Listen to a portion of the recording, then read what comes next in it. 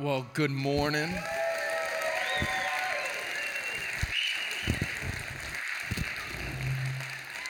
It is good to be here today. My name is Dylan, as Pastor Ryan mentioned. I'm the youth pastor here at Life Church. And I hope you all had a wonderful Christmas. We actually flew down to Dallas, Texas, where my wife's family lives, and we were there for several days.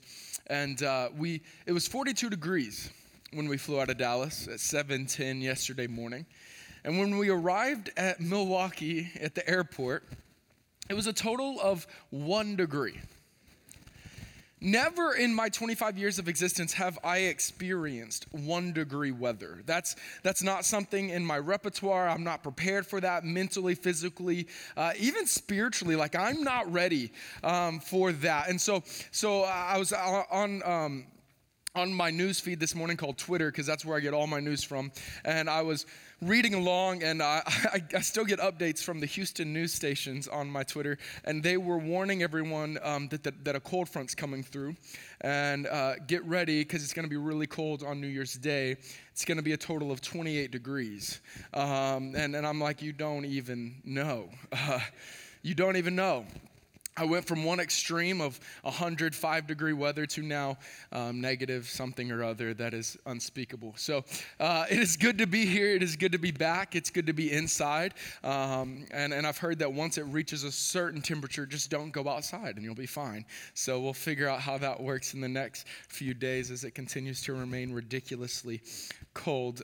But I want to invite you to turn to John chapter 12. And as you are, first of all, it's so good to be here. It's awesome to be a part of a church that believes in the next generation and gives young people, as myself, I still consider myself young, opportunities to minister and be a part of what God is doing on a larger scale. And I love seeing our youth connected and serving. I love seeing, sometimes when you'll drive up, you'll see students helping you park. And so I love seeing that. I love seeing our students serving. It's good to be a part of a church that believes in and invests in the next generation. And so thank you, Pastor Aaron, for that. That is truly an honor. Not all churches are like that. Not all churches do that. Not all churches believe in that. And so that truly is special to be a part of a church that is like that. And also, here as we are closing out the year, I want to invite you to remember what your year's been like. First of all, I want to congratulate you, because here on December 31st of 2017, you made it to church. So that's a big deal. Could you, and I know this is weird, this may feel awkward, but could you give yourself a little round of applause? Because I think you deserve it. You woke up, last day of the year, last opportunity to go to church, you're in church, you made it, you're seated here. Now you may fall asleep in the next 5, 10, 15 minutes, that's okay, but you're here, and that's what counts, right? So welcome, it's good that you're here, but only natural as we conclude one year and begin another. It's only natural for us to begin to remember and reflect upon that year. It's only natural to begin to catalog it as it was a good year or a bad year. It's only natural for us to look at the experiences, the successes and failures of this year, and to begin to try to give a title to what we've just experienced in the last 365 days. And so I want to invite you, even now as I start to tell you about my previous year, to write down some things that stood out to you about your year. The good and the bad. The things that made you happy, the things that truly made you sad, the things that were awesome and amazing, and the things that were too difficult to bear. I want you to remember, because I truly do believe that as we remember, it brings about a catharsis in our life that helps to bring healing and hope that we can move forward even in the midst of what we're going through. This year, if I could find one word to describe this year for me and my wife and kind of the time period of what we experienced, it would be change. We've experienced a ton of change this year. Number one, I turned a quarter of a century old. Is that a thing? I turned 25 years old. And I feel like that's pretty good progress in life. Like I'm 1/4 of the way to 100. I'm on my way. And I know to some of you that's like nothing. To some of you, you're 2 or maybe 3 times that mark. But just, hey, I've made 1/4 of the way there. I'm proud of that accomplishment. This year I performed my first wedding. My friends were getting married. They had gone through marriage counseling. They were going to use that. Pastor, the dates didn't work out, whatever. I was their last ditch effort. I was asked like 2 weeks before they got married, and I was like, sure. Does it pay? No. But I got to perform my first wedding for 2 close friends of ours, and that was awesome. Another thing, on a not so bright scale, my wife and I, in the process of moving, were trapped inside of our apartment for 4 or 5 days straight due to Hurricane Harvey and the flooding that ensued. Yeah, and so we look at this year, and it's been a year of ups and downs and in-betweens, and a year where we've had great experiences, and a year where we've had to really, really churn through difficult times. And I look at other people who were affected by those floods and affected by that storm, and I look how their life was drastically different now from what it was just a few months ago. Not to mention that just shortly thereafter, my wife and I packed everything we had into a 12-foot U-Haul, and some of you didn't even know there were 12-foot U-Hauls. It's the smallest one you can find. Why? Because I was terrified to drive one across the country. And so we packed it all into the smallest one we could find. We sold everything else that we could so that we could cram everything into this little box truck, and I could drive it across the country to Milwaukee, Wisconsin. A place that when I told people in Houston I was moving to, I was asked by one of my 9th grade students if Wisconsin was in Canada. To us, it was literally a foreign concept. One thing you should know, Texans are very proud, and when it comes to geography outside of Texas, they really don't know much about other than Oklahoma and Arkansas, because Oklahoma is our greatest rival in football, and Arkansas is our long-lost nephew. So, our geography doesn't really extend beyond just north of who we are. And so when I'm telling other people that live at the coast, they live on the water, that we're moving across the country and we're going to be living almost on the water, it doesn't make sense. It doesn't connect. It doesn't correlate. And so here we are. This year was full of change. This year was full of something different.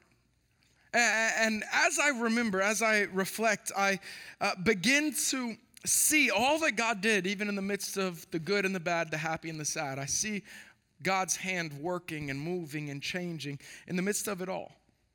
And I think we see this especially in funerals and funeral times, that funerals incorporate this level of sadness, this level of seriousness, and yet at the same time, I've never been to a funeral where people didn't laugh. Not out of awkwardness, not out of because they don't know how to respond, but because they're remembering how this person affected their lives. They're remembering how this person made a difference. They're remembering how this person brought smiles to people's faces, even in the most difficult times. Funerals have laughter and sadness, tears and joy. They have a wide range of emotions. And to me, essentially, when we come to the end of a year, I kind of view it the same, that we're holding a funeral, in essence, for 2017. As we launch into 2018, we're letting one die as we move into another year. And sometimes we can get hung up and think that all of this transition, it has to be sad. And yet I think that God has the ability to turn that which seems sad in a moment, as far as a transition, to something that he wants to use for our betterment and for our good. And I think in John chapter 12, where we're about to read, Jesus speaks to that in an essence, where he's saying that it's going to take one thing dying for something else to truly live. And I want to look here in John chapter 12, verse 23. It reads like this: "But Jesus replied, 'The hour has come for the Son of Man to be glorified. Truly, truly, I tell you, unless a kernel of wheat falls to the ground and dies, it remains only a seed. But if it dies, it bears much fruit. Anyone who loves their life will lose it, while anyone who hates their life in this world will also keep it for eternal life. Whoever serves me must follow me, and where I am, my servant also will be. My Father will honor the one who serves me. But now my soul is troubled, and what shall I say? Father, save me from this hour? No, it was for this very reason I came to this hour. Father, glorify your name." Then a voice from heaven came and said, "I have glorified it and will glorify it again." And the crowd that was there and heard it said it had thundered. Others said an angel had spoken to him. Jesus said, "The voice was for your benefit, not mine. Now is the time for judgment on this world. Now the prince of this world will be driven out. And I, when I am lifted up from this earth, will draw all people to myself." Real quick, before we launch any further, I want to give a little bit of background to this text so that we can better understand. Just prior to this, Jesus giving this little diatribe that we just read, Jesus had entered Jerusalem for what would be the last time. He had entered on the back of a donkey, and he's entering this city. And as he's entering, people are waving palm branches and laying their cloaks down before him that he would walk into the city on that. And they're crying out, "Blessed be the name of the Lord, Hosanna, Hosanna, Hosanna in the highest." We commonly in church circles today dub this as Palm Sunday. He's entering Jerusalem for what would be the last time. And there at the end of the week, after he would say what we just read, at the end of the week, Jesus would be arrested, placed on trial, whipped, and crucified. And he would die. And so right here in the midst of his final days on earth, we have Jesus giving us this passage, these words, among all the words he said in his final week of existence on earth, this was included. And I don't know about you, but if I knew I had 1 week to live, I'd be doing something crazy. I'd be going skydiving immediately. Whether I'm in Texas or Wisconsin, I'd go skydiving. I may freeze halfway down if I do it here. I may turn into an icicle, but like it's 1 week left, right? Let's go. I'd be spending time with family and friends, those that I love the most and that I'm closest to. I would go and find the best Tex-Mex in all of the world. I would fly. I would spend money to go find that Tex-Mex. I would find chips and salsa that would blow my mind. But why? Because that is my food of choice. I believe it's going to be in heaven at the marriage supper of the Lamb, and I cannot wait. It's going to be good. But I'd spend my last few days doing the things that I love the most. And here in Jesus' last few days, he found it important to tell us this. And John, the writer of the Gospel of John, found it also important to record these words that Jesus said.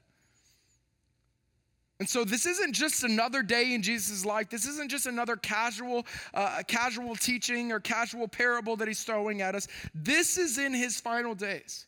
This is betwixt this amazing entry and this amazing exit that Jesus is going to have. And so here Jesus gives us this passage. Looking at the passage, Jesus says a peculiar phrase to begin it. He says, "The hour has come for the Son of Man to be glorified." When we typically think of glory, we think of honor, we think of a throne, we think of crowns, we think of riches and wealth, and yet Jesus is not speaking of that necessarily. He's speaking of a glorification that would take place through his death, burial, and resurrection. This is not a glory that you and I would strive for or desire. We would not desire to be glorified through dying. And yet this is the way that Jesus knew it had to take place. The hour has come for the Son of Man to be glorified. A lot of us desire the product of being glorified without the process that it takes to get there. God is more about the process than we realize. For in the process, it's when he prepares us to receive the product that he has for us. For Jesus to be glorified, he had to go through the process and be crucified that he might then rise again and receive the glory that had been set for him.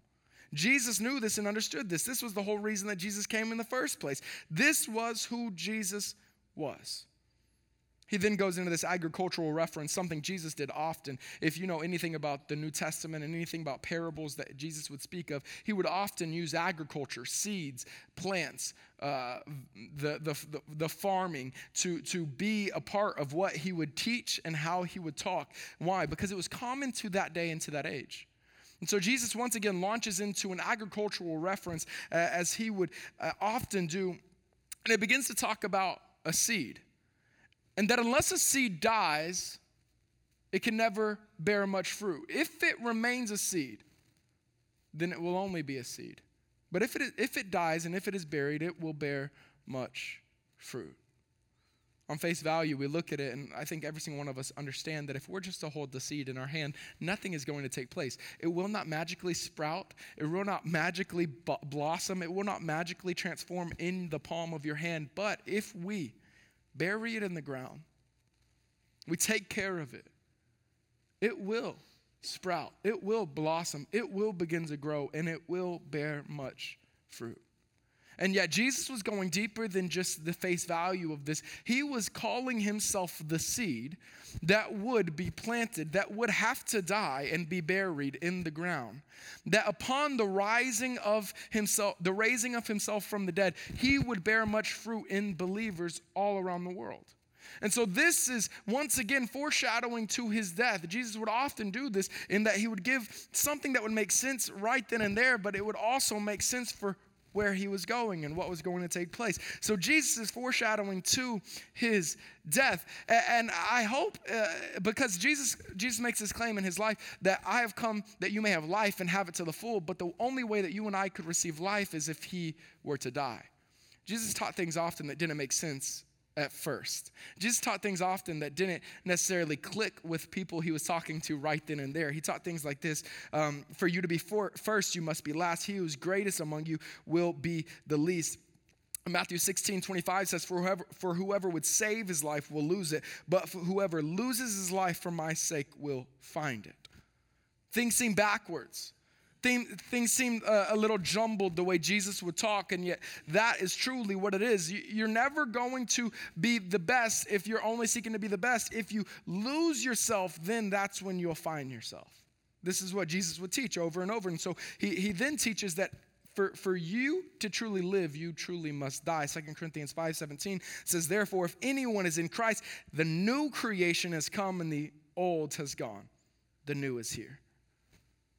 As we come to the end of a year, and like a seed, this year goes into the ground and dies, a new year sprouts forth and a new year begins. Therefore, if anyone is in Christ, he is a new creation. The old is gone, the new has come. I ask right now, what in your life must die in order for you to truly live in Christ this new year? What in your life must die for you to truly live in Christ this next year? And I know when we ask that question, we can commonly think of behaviors. We can commonly think of actions. We can commonly think of words that we say or don't say. And yet I think God is calling us to something more than that. He's calling us to more than a New Year's resolution. Because trust me, tomorrow I'm going to lose 87 pounds starting tomorrow. I'm going to eat healthy. I'm not going to touch any sugar. I love cookies, but man, I'm not going to touch a chocolate chip cookie for the next 364 days. That's a lie. I'm going to be in the gym all the time. Why? Because these are my New Year's resolutions. And by January 21st, I will break every single one of them. That's what happens. We've all tried to modify our behaviors. We've all tried to eat right, do right, work out. We've all tried to read our Bible more. We've all tried to pray more. We've all tried to wake up earlier, and then we hit the snooze button 87 times. We've all tried to modify our behaviors. But this is more than just behavior modification. God is about soul transformation. And if we're going to be different in 2018 than when we were in 2017 and before, we must allow God to transform our soul and transform our heart. And so here in this passage, we see that God is saying that in a world full of selfies, Jesus has called us to be selfless. I know that sounds cheesy, but in a world full of selfies, God has called us to be selfless. Here's why I said that. Did you know that millennials are projected to take 25,700 selfies in their lifetime? 25,700. I know this, and I know that seems like a lot, but it really seems like a lot when you break it down to somewhere in an 80-year span of life, that's one a day. Hoping that they don't get a phone until sometime they're in high school. That means somewhere between high school and 90-something years old, they're taking one selfie on average a day. We're very selfish people. We're very self-consumed. And I get it. Those of you that are not millennials and you may be a little bit older, you're looking at us millennials and you're judging us right now. But I've seen you. I've seen you taking a selfie with the camera way too close to your face. I've seen you, Grandma, Grandpa, trying to get all your children and grandchildren in a picture by you taking the selfie and you only get half of anybody's heads. I see you posting the selfie. So I understand we all are trying to do this selfie thing and it's not working for any of us. We post too many, we post too little. We post somewhere in between, but it's not the right quality. Did you know that the iPhone 10 has such a great quality front-facing camera that people are complaining about it? People are complaining because their selfies look too good. not look too good, but the quality of the picture is so good that it reveals all of their blemishes. It reveals all of their issues. It doesn't cover up quite as much as it used to. It doesn't kind of blur as much as it used to. So you're seeing every single flaw in your face. And now we're so selfish that we're upset that the quality of the product you made is too good that it's messing up how I look. We're selfish people. We're self-consumed. You talk to any 2-year-old and you try to take their toy away. The only word they know to say is mine. But they know how to say mine. You ask them to do something they don't want to do. They don't say yes, they say no. I've never met a 2-year-old that is able to say yes prior to saying no. I don't know why. I don't know if it's easier. There may be something there, but it may just be because we're selfish. We are selfish people. It's who we are. It's ingrained in our blood. It's in our DNA. That is our nature. We're selfish. And yet here in John chapter 12, 25, Jesus says, anyone who loves their life will lose it. Meaning if you're consumed by your own self, you will lose it, while anyone who hates their life in this world will keep it for eternal life. That for you and I to truly gain eternal life, we must not be about ourselves. That's what Jesus is calling us to. This is why we as a church, we do Angel Tree. In this past Christmas season, we gave so many presents to so many different families so they could experience Christmas on a whole nother level that they could not do on their own accord. Why? Because it's not about us. It's not about our Christmas. It's not about us building a bigger building. It's not about us building bigger things, but it's about us doing for people what they can never do for themselves. This is why we do One Day to Feed the World, so that people all across the world can eat, while you and I just take one day's offering and bring it to the church, and then we send it out that children may have food to eat. This is why we do our Greater initiative, so that we can supply missionaries with funds and support all across the world so they can take the gospel to places that you and I will never go and can never go. This is the DNA of this church, is that we are not about us. We're about others. We're about giving. That's why we've sent a team to India already this past year. That's why we're sending a team to Tanzania this next year. That's why our students are planning to go to Belize in the summer, because we are not about us. And anytime we can get outside of our own little 4 walls of our life and we can get a bigger perspective of this world, we lessen the view of ourselves and we magnify the view of God in this world, because it's not about us.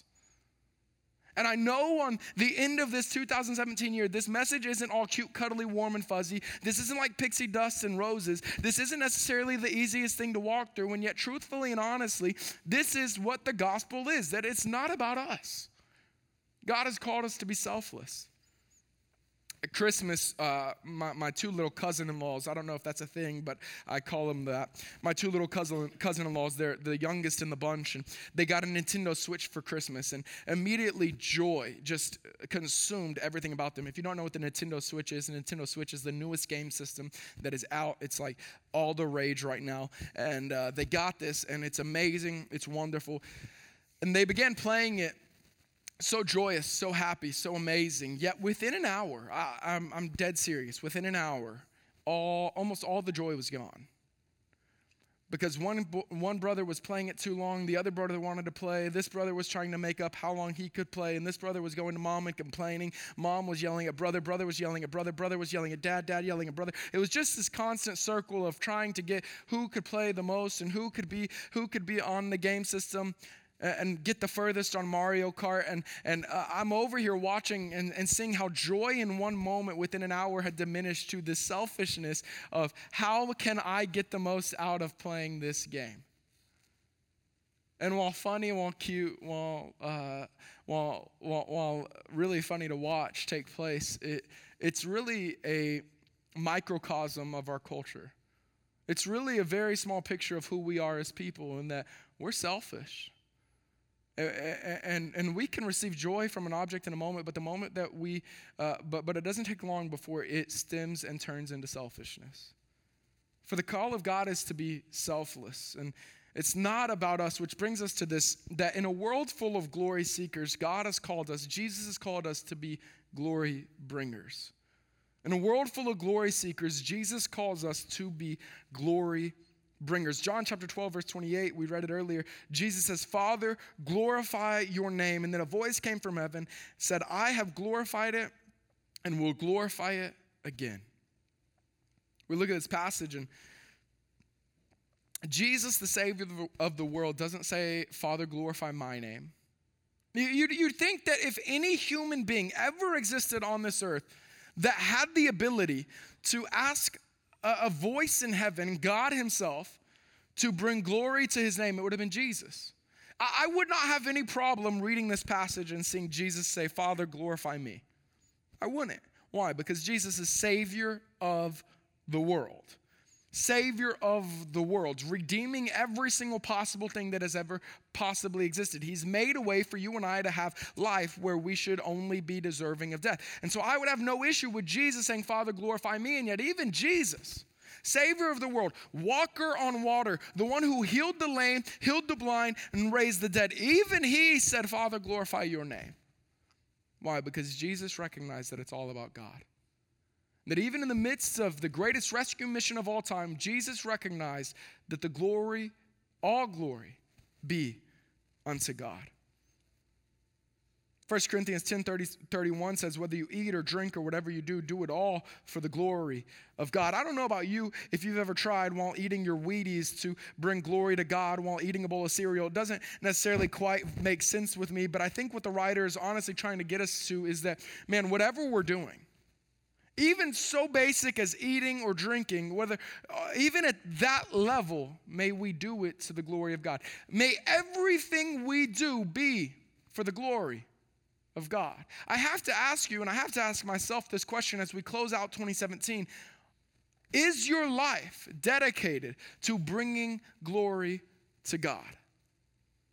In the world that is constantly trying to seek the next success, in a world that is constantly trying to break new ground, trying to pioneer new land, trying to innovate and trying to invent new things, in a world that's constantly trying to get the corner office, that's trying to get the raise, that's trying to get the paycheck and the white picket fence and the house and the 2.5 kids and the cars and the little labradoodle that tackles you as soon as you get home, in a world that's trying to get this perfect life set up, it's not about your glory. It's not about your achievements. It's not about your placards. It's not about what you can and can't do, for you will never be able to take any of that with you when you die. In this world, it's not about us. It's about bringing glory to God. I don't think God on Judgment Day is going to look at you and ask how fast you can run the 40, how much money you made in your lifetime. I think he's going to ask you how much money you gave to help others. I don't think he's going to ask you how successful you were in your business. I think he's going to ask you how well of a steward you were with what he gave you. God is not about you just being successful for that. He's about you being successful that you might bring him more glory. And so at your job, are you about bringing glory to God? Is that your motivation? At school, students, are you about bringing glory to God? And when you're sitting in your classrooms and walking in your hallways, is that your motivation? Or are you just there to get a grade? I know grades are important. Don't get on to me like that. I'm all about making straight A's. But man, God has you there for a greater purpose than just grades. You're there to bring glory to him. When you're at Starbucks, when you're at Walmart, when you're doing your daily life, are you all about bringing glory to God? Because if you are, it will change your behaviors, it will change your actions, and it will change your words. Jesus, even moments before his betrayal, praying in the Garden of Gethsemane, he's saying his last few words before he's arrested and placed on trial. Jesus asked, hey, God, if there's any other way, let that be so, but not my will, but your will be done. Not my will, but your will be done. Now, I think that's kind of the essence of this message and this talk today. Not my will, but your will be done. Not my will, but your will be done. God, I know I want success. I know I want to succeed. I know I want a raise. I know I want the paycheck. I know I want the job. God, but not my will, but your will be done. Can I be honest with you? I never thought it was in God's will for me to move 1,500 miles away from everything I ever knew, born and raised in Texas. But in the process, not my will, but your will be done. God, I believe that God's will take us places we never dreamed we would go. And that he'll do things through and in our lives that we never expected him to do. Because he can do exceedingly abundantly beyond all you could ever ask or imagine if you will heed his call and respond accordingly. In a world full of glory seekers, Jesus calls us to be glory bringers. This past summer, my wife and I took several students to San Antonio, Texas on a missions trip. And we're there in the inner city, and we're doing inner city work, and we're hanging out with children. We're doing cute like street vacation Bible schools with the really stupid dances, and like I'm so not about that. I look like a fool, but I'll do them like for the kids. Like that's what it's about. So like I'll make myself look like a fool in the moment. We're there face painting, hanging out. We're doing all this stuff. Other days we're at food pantries and we're giving out food to all these ministries at 5:30 in the morning that they could go back to their areas of the city so that they could distribute food to their community. We would spend time one day, several hours in these alleyways that were overgrown with shrubs, trees, thorns, and all of this stuff. And we're in there with hacksaws and weed eaters and lawn mowers, and we're out for 107-degree weather. We're out there just sweating buckets, man, working hard. And it's only natural that on these trips, there's that one student that starts asking you when you're 30 minutes from home, are we there yet? And it's a 5-hour drive. And that same student, when we're there at the missions trip and we're there serving and we're there giving and we're there working, that same student is constantly asking, hey, what's next? Hey, when do we get to eat? Hey, when do we get this? As we're serving food to homeless people. Hey, can I have some? No! What do you think? They don't have a home. And so we're here and we're serving and we're working, and he's constantly berating me with these questions. And every time I was reminded of what the missionary who kind of led the trip told us at the beginning of the week. He told us a story about he served for 15 years in Monterrey, Mexico with a mission organization there. And they had a motto, and he told us this motto, and it became my mantra for the week. And I asked that you would write it down, take notes, jot it down, whatever. But this would be your mantra for 2018 and beyond. He told us this, that whenever they got tired, whenever they got weary there in Monterrey, Mexico, that they would just repeat this over and over. And they would have to remind each other and remind themselves about this mantra, that they would stay on task and stay focused and remember why they're there. The mantra, the motto was this: it's not about me, it's all about them.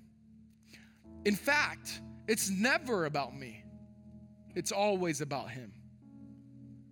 It's not about me, it's all about them.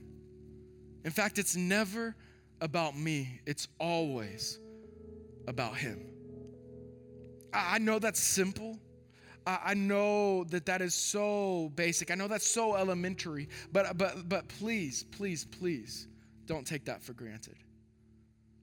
Sometimes the best things we can do in life is to go back to the basics. And I think God wants us to grasp today, for this next year, that it's not about you. It's all about others. It's not about you. In fact, it's always about God. No matter what you do or where you go or where you find yourself or whatever you find yourself doing, in the good and the bad of this next year, in the happy and in the sad, it's not about you. It's all about others. In fact, it's never about you. It's always about God. As we close out 2017 and take this next step into 2018, I ask that God would help us to not be selfish, but to be selfless. That God would help us not to seek our own glory, but to be a glory bringer. That when we come to service, when we come to church, we would be on one mission, that's to bring glory to God. When we're at work, we'd be there to bring glory to God, and that everything we do would be centered around bringing him glory. And as we do that, our behaviors will adjust. Our words will begin to shift. Why? Because we have a heart change, not just behavior change.